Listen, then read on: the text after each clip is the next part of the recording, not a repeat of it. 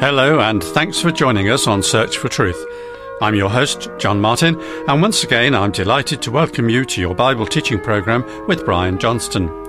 Today, Brian brings us the fourth talk in our 10-part series called The Supremacy of Christ.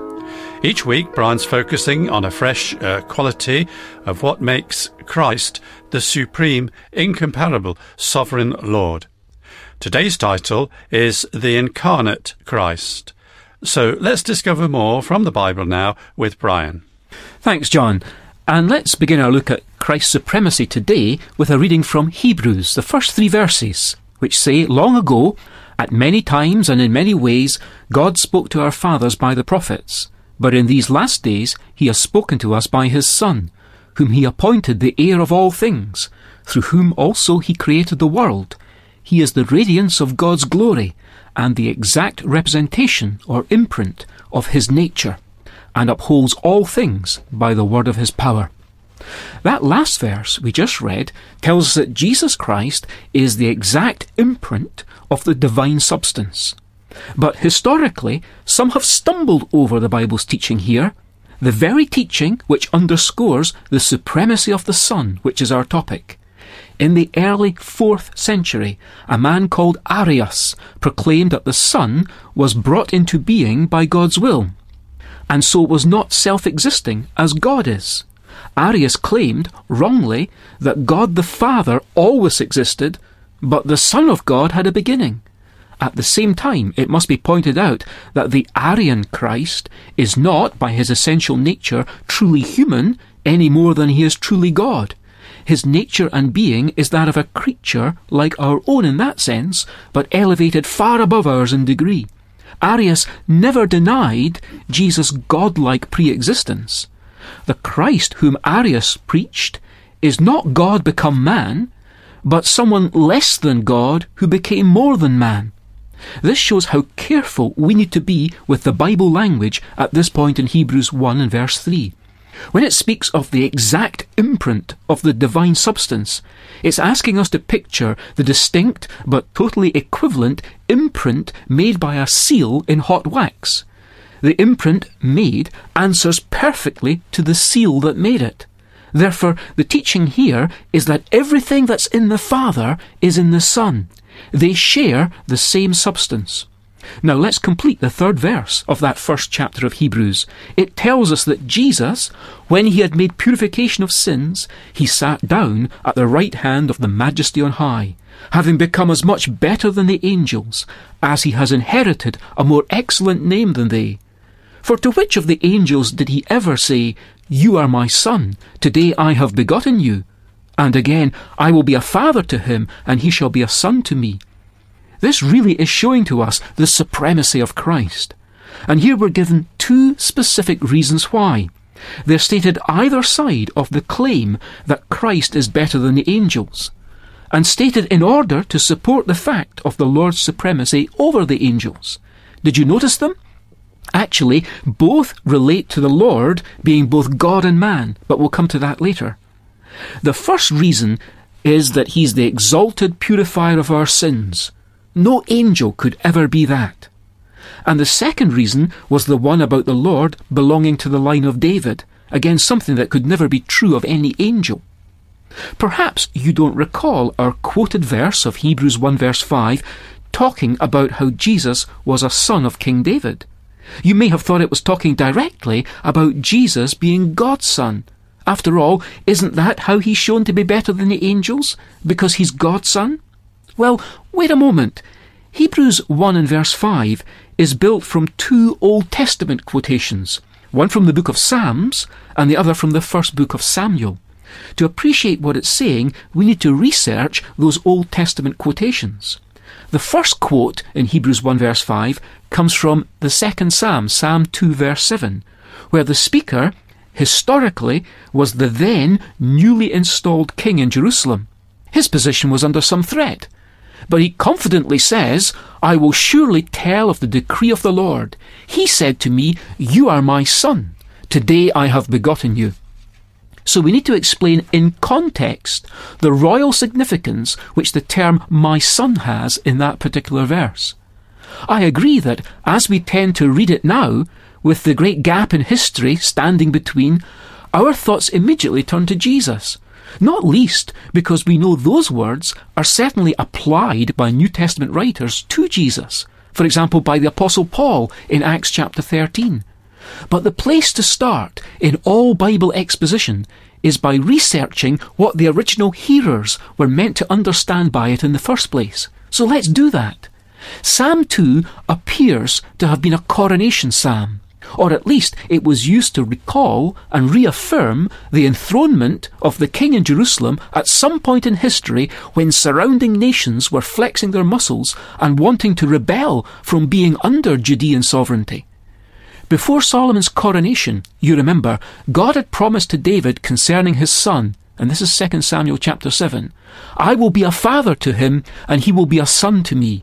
When he commits iniquity, I will correct him with the rod of men and with the strokes of the sons of men. But my loving kindness shall not depart from him, as I took it away from Saul, whom I removed from before you. Your house and your kingdom shall endure before me forever. Your throne shall be established forever."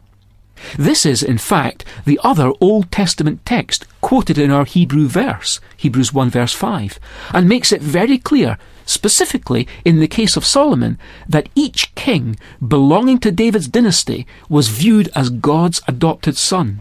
This was true in a functional sense, meaning that the earthly king was viewed as the one charged with the same duty as God, which was administering rule over God's people. This wasn't something limited to Solomon, because there's talk of David's throne being established forever. Other successive descendants of David, down to the Messiah himself, would be used to fulfill this. So, we see that in general, the great king in heavenly Zion, God, and the king of David's line in Jerusalem were viewed in such scriptures as existing in a father-son relationship. So going back to Psalm 2, we shouldn't overload it with mysticism. The today it mentions is the historical coronation day of a new king in David's dynasty. Someone had recently ascended to the throne in Jerusalem, and the surrounding vassal states were taking the opportunity to signal that they were unhappy with Judean rule in his hands. Of course, the greatest application of this text is indeed in its application to the Lord Jesus, the Messiah. The first Church of God in Jerusalem could see that its message was very meaningful in terms of what had taken place at the cross. And now, returning to Hebrews 1, we've shown now how those Old Testament texts are combined in appealing to the fact that the Lord Jesus was born as a royal son of David's line. And in that, as in the fact that he went to the cross and established the basis for all purification of sins, we have the two stated reasons why he's better than any angel, and why he's supreme. And each of these two reasons involve the wonder of his becoming flesh. Of course, for the writer to the Hebrews, Jesus is also the Son of God, through whom also he made the worlds, and is addressed not only as Lord, but actually as God. Check out Hebrews 1 verse 8. But there's no New Testament writer who more emphatically underlines the necessity of Jesus' humanity if there was to be any hope for us. None more so than the writer to the Hebrews, who tells us, since the children share in flesh and blood, he himself likewise partook of the same nature, that through death he might deliver them. He had to be made like his brethren in every respect, if he was to be their effective high priest. We read, "It is not of angels that he takes hold, but he takes hold of the descendants of Abraham." He sympathizes with the weaknesses of his fellow men, and knows how best to help them, for he himself has suffered and been tempted indeed in every respect, as we are, yet without sinning. There's everything warmly and appealingly human in the picture of one who poured out his soul in prayers and supplications with loud cryings and tears to him who was able to save him from death, and learned obedience through what he suffered, who blazed the trail of faith and persevered to the end, enduring the cross and despising the shame, putting up with sinners' hostility so that his people, profiting by his example, need not grow weary or faint-hearted. In all these things mentioned in Hebrews, the reality of Christ's humanity is shown here. It's in our Lord's humanity, as well as in his deity, that we appreciate his supremacy. In Hebrews 2 and verse 7 we read, "You have crowned him with glory and honour."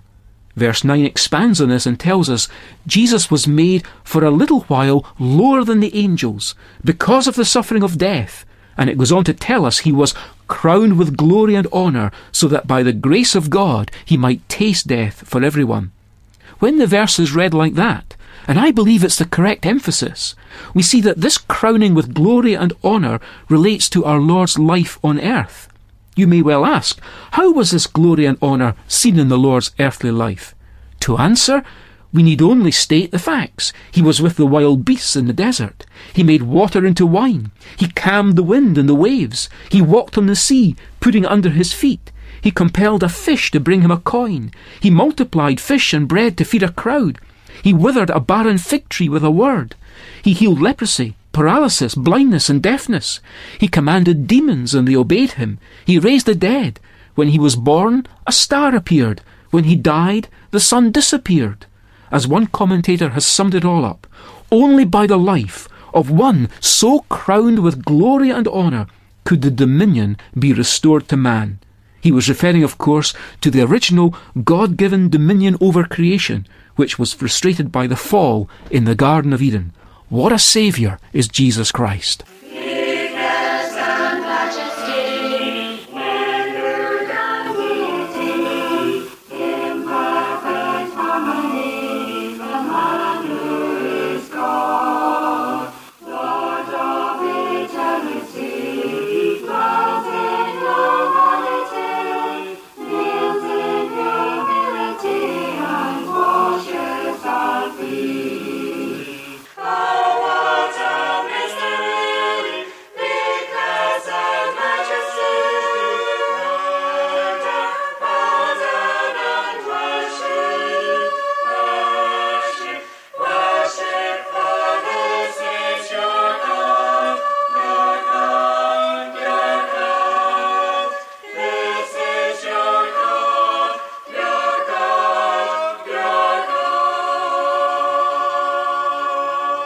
Now, don't forget there's a transcript booklet containing all 10 talks in this series, and it's free.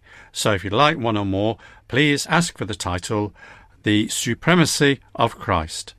If you've got a pen and paper to hand, I'll give you our contact details.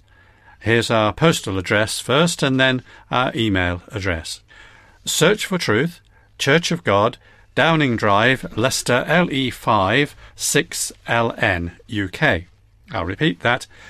Search for Truth, Church of God, Downing Drive, Leicester LE5 6LN, UK. And our email address is sft@churchesofgod.info.